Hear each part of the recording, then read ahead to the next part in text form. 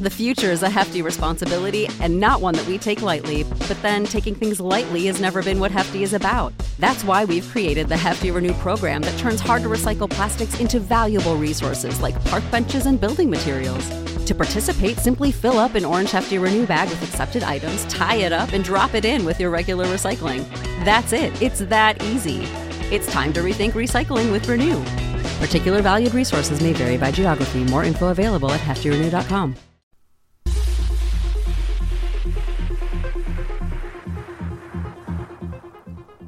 Welcome to the WrestlingInc.com Daily Knockdown for April 12th. I'm Chris Callicutt. It was announced on Tuesday evening that Finn Balor suffered a concussion at the hands of Jinder Mahal's stiff forearm strike in their match on Monday's Raw. There's been no announcement as to how long Balor will be out of action. In an exclusive interview, Wrestling Inc. President Raj Giri spoke with new Raw GM and WWE Hall of Famer Kurt Angle. In their one-on-one talk, Angle revealed that he has yet to take a WWE physical, but still has hopes of returning to the ring later this year. Drew McIntyre returns to WWE TV tonight on the NXT brand. We'll have live coverage of the show starting at 8 p.m. Eastern Time. The Superstar Shakeup continued on Tuesday's SmackDown, which garnered its highest audience of 2017. Names moving to the Blue brand include longtime rivals Kevin Owens and Sami Zayn, along with Rusev, The New Day, Charlotte, and a few more. Find the full list of superstar swaps on the website.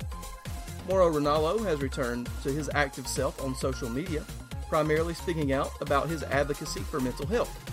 He also urges fans to keep supporting the WWE and the superstars.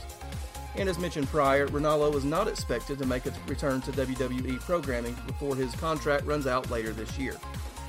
If you watched closely, you may have noticed a little extra bling on the hands of Dean Ambrose and Renee Young. Although now on separate brands, they were recently married, and Young took to Twitter to make it official. And in my favorite news of the day, a petition has been filed at change.org for Braun Strowman to be fired from the WWE. This comes after the work attack against Roman Reigns on Monday's Raw. The article also includes some of the gimmicks used to make the backstage brawl happen, and if Strowman really lifted the 1,500-pound ambulance.